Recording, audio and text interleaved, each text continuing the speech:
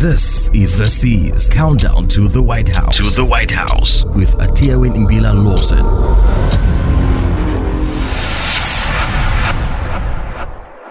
The time for empty talk is over.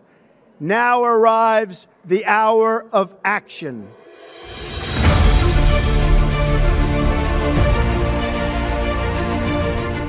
And make no mistake about it, this campaign will send Donald Trump packing. This campaign is taking off. Join us. Joe Biden would be nothing more than an auto-pen president, a Trojan horse for a radical agenda. So radical, so all-encompassing that it would transform this country into something utterly unrecognizable.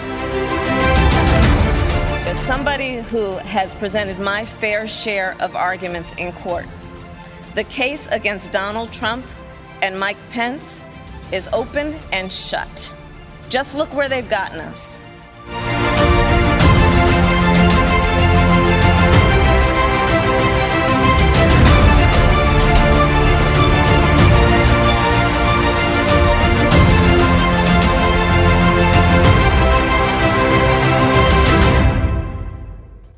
Presidential frontrunners Donald Trump and Joe Biden are once again trading insults over each other's position on the vaccine for COVID-19.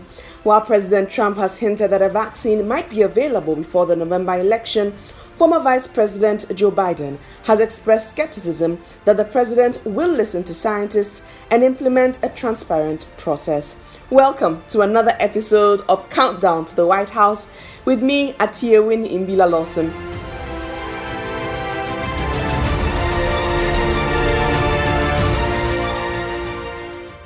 Now recall that on our previous podcast, we spoke about the first term of Donald Trump and the Republican Party. Today, we are discussing the Democratic Party, and my guest is Nana Kofi Quakyi. He's research fellow and adjunct assistant professor in the Department of Health Policy and Management at New York University School of Global Public Health, where he's also a doctoral candidate. Now, in 2016, Nana was a staffer for Hillary Clinton's campaign, so he clearly is well abreast on matters involving the Democratic Party.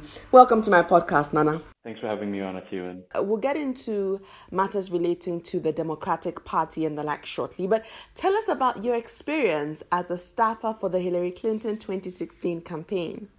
I mean, it was a really fantastic experience in terms of understanding how a political organization operates within the grand context of a complex political system like the United States. I came on board on the campaign towards the end of the primary season against Bernie Sanders. At the time I came on, we had reached a point where we had basically numerically clinched it, but the race was still ongoing. So I began in full force around the time of the convention.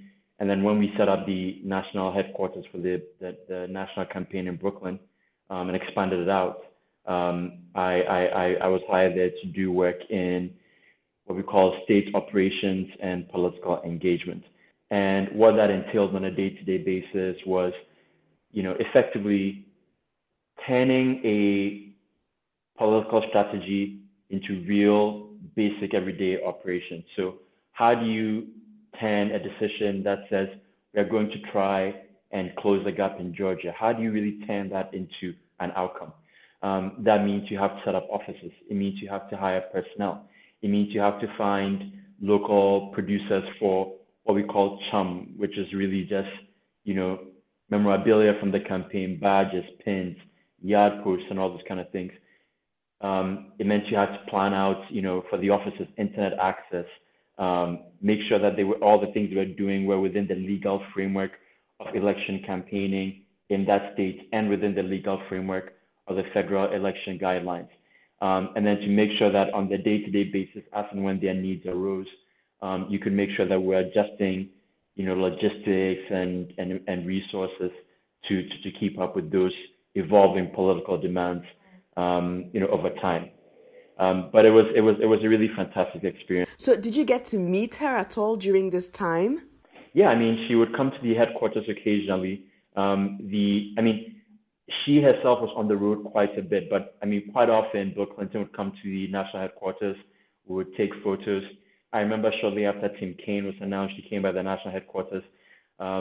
Actually, recently, when Representative John Lewis, when he passed, I actually was looking through some old notes from the campaign, and I remembered I made a recording of when he came to speak to us at the headquarters as well. What interaction with Hillary Clinton stood out for you the most?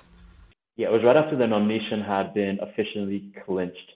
So this would actually have been, I think, maybe in July or August, right after that time. There was an event at the Brooklyn Naval Yard where she gave her big speech about, she was wearing the all-white dress, pantsuit, and gave the big speech about getting over the finish line. And after that, there was quite an extensive talk with a lot of the staffers there, just really about what we were heading into and what it really meant, in terms of the potential to make history. She, gave everybody, she gave the usual perspective on that she always gave on her own experience. And again, she talked about one of the things that I think really stuck with me from the campaign, which is how she viewed, public service, which is, do all the things you can for as many of the people as you can in all the ways you can. And, that's something that really resonated with me then. It's still something that I think, even in my own career, I always try and, keep that in mind. Correct me if I'm wrong, but you mentioned that you did meet the late John Lewis, the American statesman and civil rights leader. Yeah, he spoke to us. It was actually in October. Okay. Because it was in October 2016.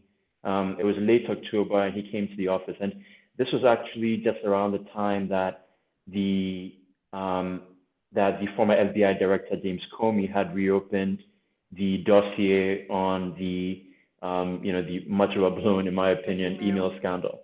And that had a palpable effect on not the belief that the election was winnable, because I think, to be honest, most of us thought, maybe we had a little bit of skepticism about the gap, but almost all of us thought we were going to win for sure.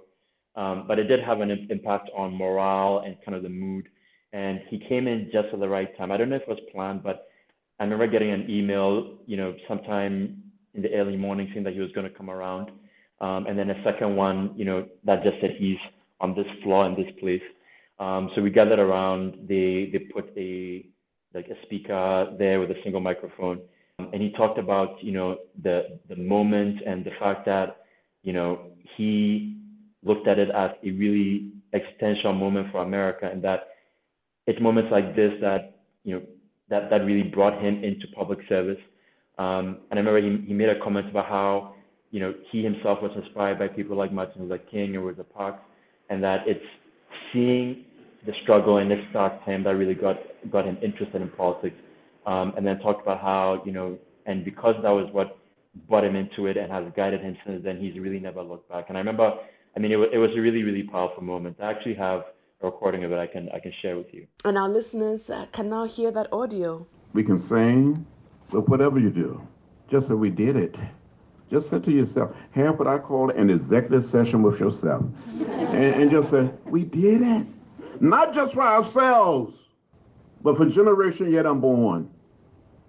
I truly believe if we get it right here in America, maybe we can serve as a model, an example for the rest of the world. When I was very young, I was deeply inspired by the action of Rosa Parks, the words and leadership of Martin Luther King Jr. I met Rosa Parks when I was 17. At the age of 18, I met Martin Luther King Jr. I got involved in the American Civil Rights Movement, and I have not looked back since. Hillary Clinton met Dr. King. She followed the teaching. Became a lawyer. I don't need to tell you. But she started working for the Children's Defense Fund. You're listening to Countdown to the White House with me, Atiewin Imbila Lawson. My guest is Nana Kofi Quakyi, who was a staffer during the Hillary Clinton 2016 run. Now, just gone by is the voice of the late American statesman and civil rights leader who spoke during the campaign period to the staffers. Nana, we're very grateful for that voice. In wrapping up this part of our conversation on your experience as a staffer, you did mention that a win was expected. The popular vote, you won, but the Electoral College voted in favor of now President Donald Trump. From where you sit and with your experience, what went wrong? Well, I mean, I don't think it's as much what went wrong. I think sometimes, that election gets overplayed as some big triumph of, Donald Trump's version of America over, what Barack Obama and his era of the Democratic Party stood for. I mean, at the end of the day, Hillary beat him by several millions of votes in the popular vote. And in most normal, I use normal here, referring to the process of democratic elections. In most normal electoral systems, she would have won that handily.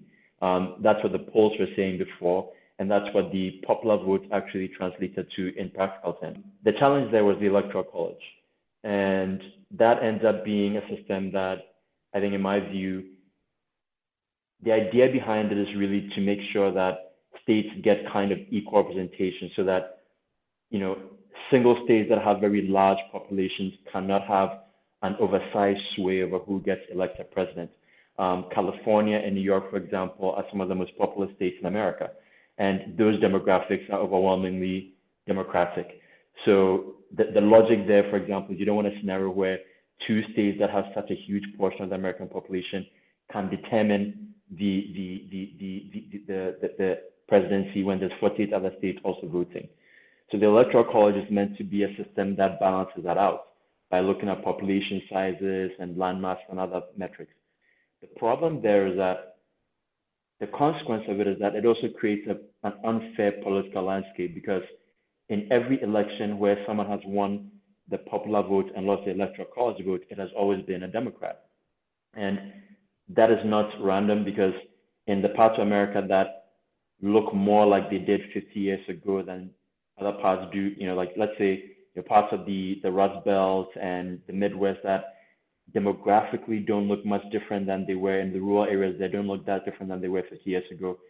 Those states now have an oversized influence on who becomes president over the states that actually look more like what America does look like today, which are states like, New York or California or Ohio even. Those states look much more like what America actually looks like in its demographic diversity. So it came down honestly to what happened in 3 states: Michigan, Pennsylvania, Wisconsin. And in those 3 states, we're talking about a total of 60,000 votes across those 3 going either way, and Hillary Clinton is president. So I think it was the kind of thing where, if anything, it was a question of maybe running through the finish line, pressing all, maybe actually going to Wisconsin, which we actually skipped during the campaign tour. Maybe things like that, but I don't think there was any large structural, issue that really compromised, the actual efficacy of the campaign. And again, I mean, Donald Trump was also a, lightning in the blue, candidate. He had managed to really shake up the Republican field and really, disrupt the entire, establishment narrative of Republican politics. And I think, if anything, maybe some of us in the campaign were too naive about the nature of the American voter.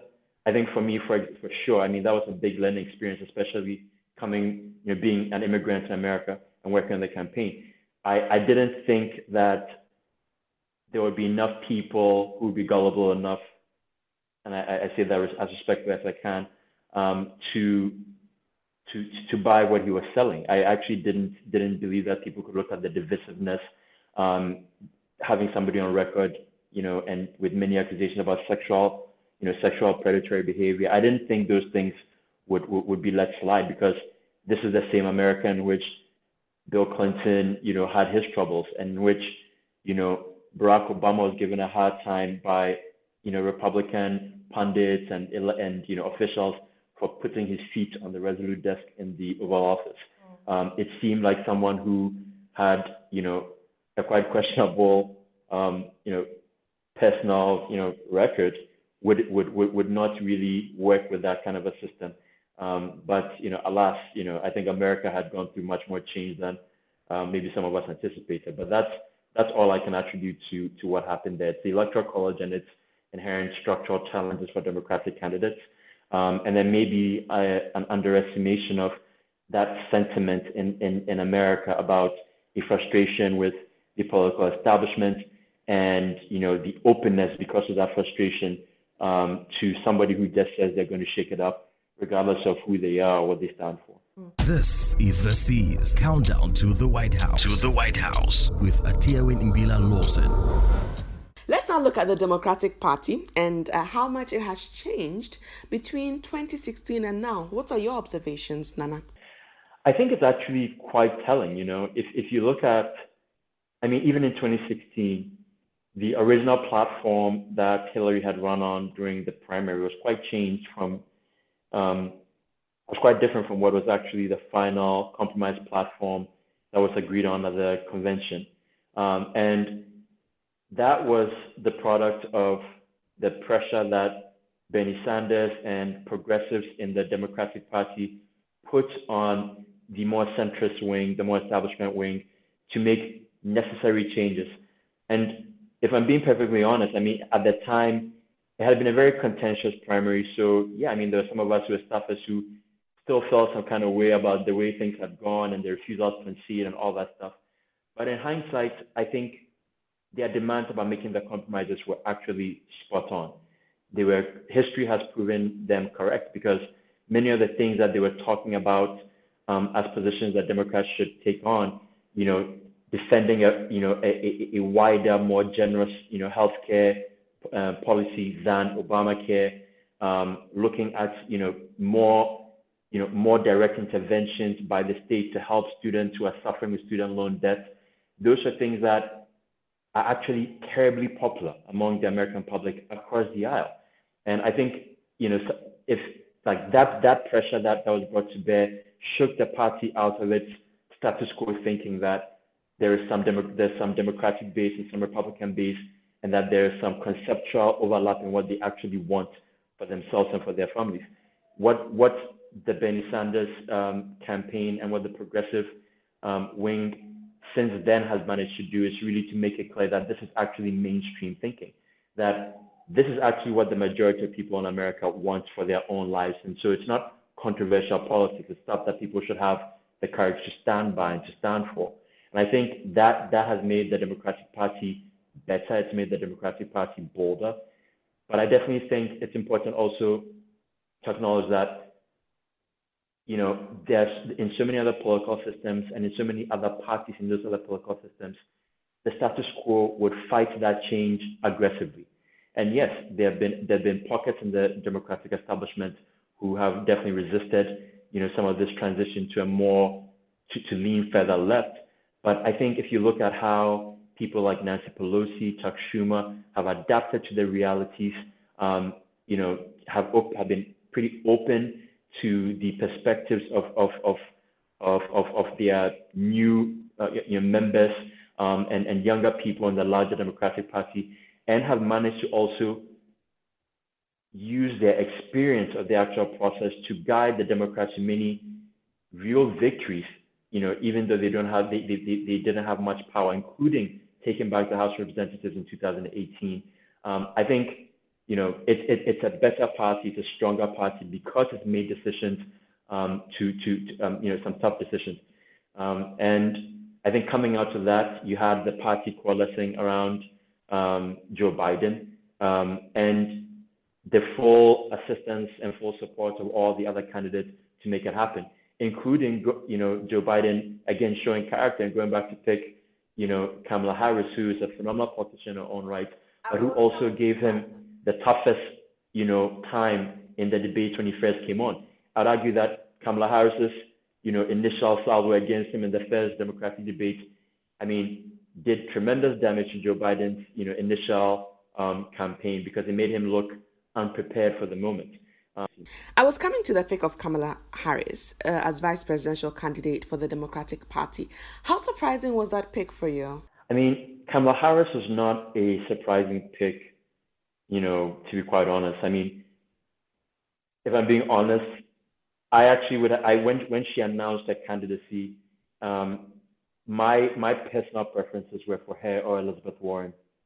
And I thought that if you're trying to find a compromise candidate for all the views in the Democratic Party and all the demographic diversity in the party, that Kamala Harris was a very interesting proposition.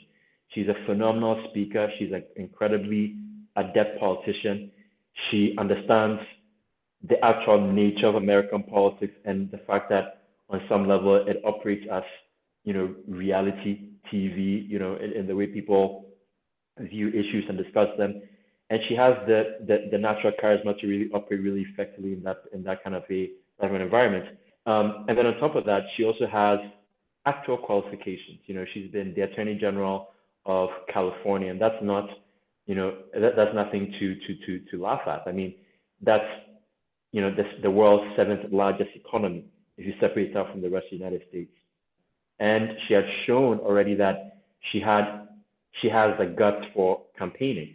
Running in a Democratic primary in a state like California is a knives out affair because if you win the primary, you're going to win the election.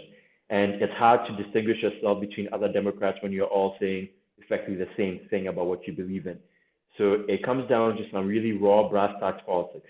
And she has survived it several times over to become the Attorney General of the U.S. state of California, the first Black woman to do that. So she obviously has campaigning ability too, and voter appeal as well. So she made a lot of sense a lot of other ways, And I think what Joe Biden was maybe lacking on the ticket was, he's a very earnest person. He comes across as absolutely genuine, but again, America's politics is really petty. They look at things like whether or not a man in his 80s, fumbles a few words and says that means he's senile. So some of those just simple, performative, pure, campaign kind of things, Kamala Harris has tremendous ability in that.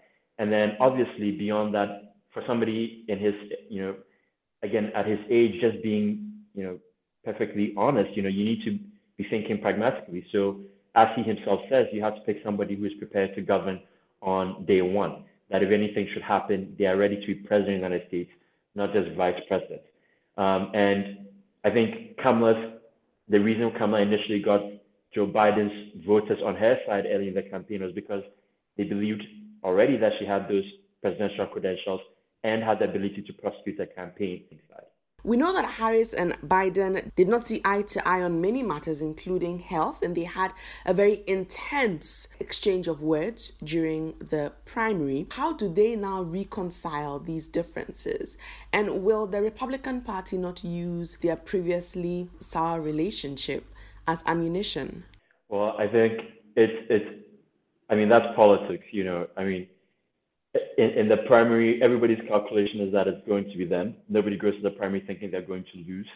And especially when they think they're going to lose, that's the time where they will try their best to stay in the race. And sometimes that means, throwing some jobs because you think it's going to work. And that is going to get you back in. But obviously, apart from one person in any Democratic primary or any party's primary for that matter, only one person is correct. Everybody else actually is wrong in their estimation of what they can do or say because they believe it's going to work and win them that. And that obviously plays into how people perceive the consequences. So you're not saying it in the moment because you think it's going to be, a free pass for Donald Trump or for some other person's opponents at some further point down the line. You're saying it in the moment because you think this is what's going to work based on what the moment actually is, on what your read of the moment is.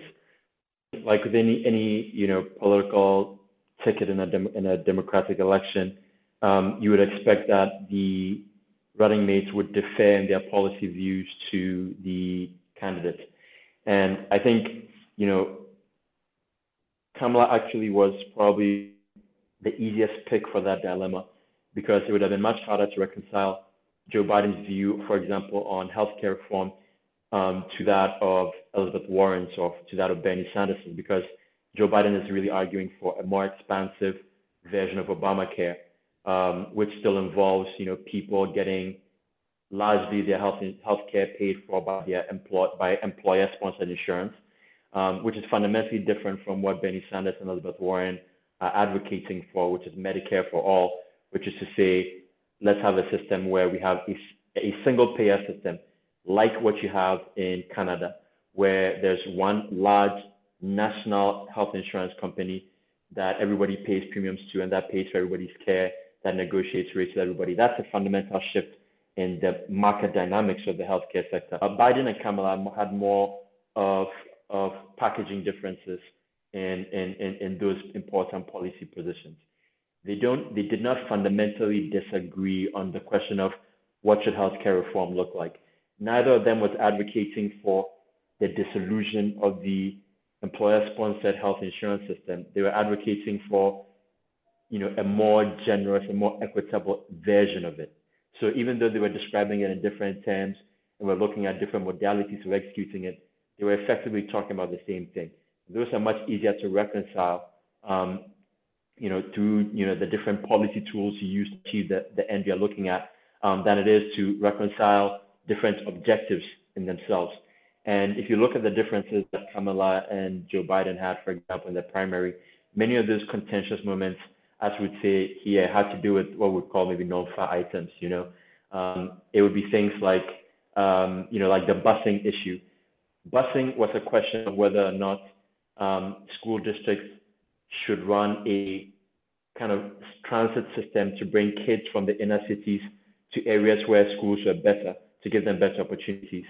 And this is something that has to do with decisions being made in the 70s and 80s. So the idea that, so when it came up even as a big beef item at that debate, I think a lot of us, even people who had, who worked in the system before, people were surprised because it didn't seem like the initial reaction was kind of like, where is this coming from? But that really reflects the fact that they didn't have real practical differences in their views. So she had to go for things about judgment and character and decision making. But obviously those are the ones that you can easily fix once you are on the ticket together by saying, obviously something like, I know them now much better than I knew them then. And if I knew then what I knew now, I would not have said what I said. At this point, is the United States of America ready for a female vice president? A Black Asian female vice president at that? I think America is. I think America showed that it was prepared to vote for, the majority of Americans were prepared to have a woman be president in 2016. So I continue to believe that a majority of America would certainly be prepared to see a woman as vice president 4 years down the line.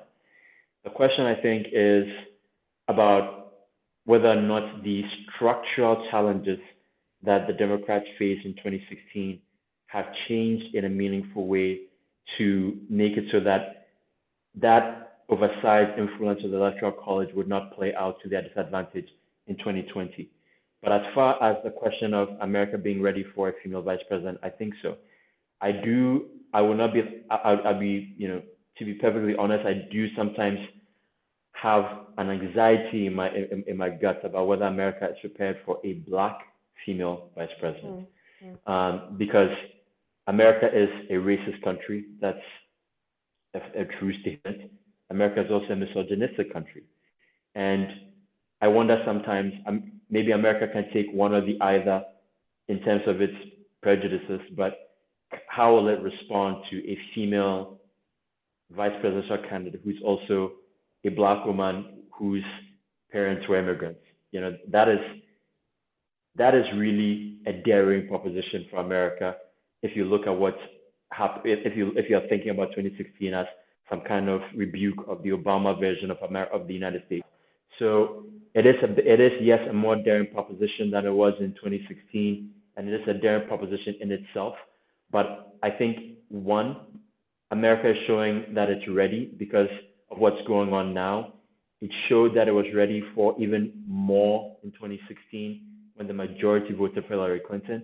And you have as a fail-safe the fact that Joe Biden is also at the top of the ticket, who has great appeal across the divide, especially to those Obama-Trump voters who are likely to be open to voting for him because they likely voted for Obama in 2008 and 2012 because of Joe Biden in the first place. So I think, yes, it's more daring, yes, it's more risky, but the demographics are in its favor. The political moment is in its favor.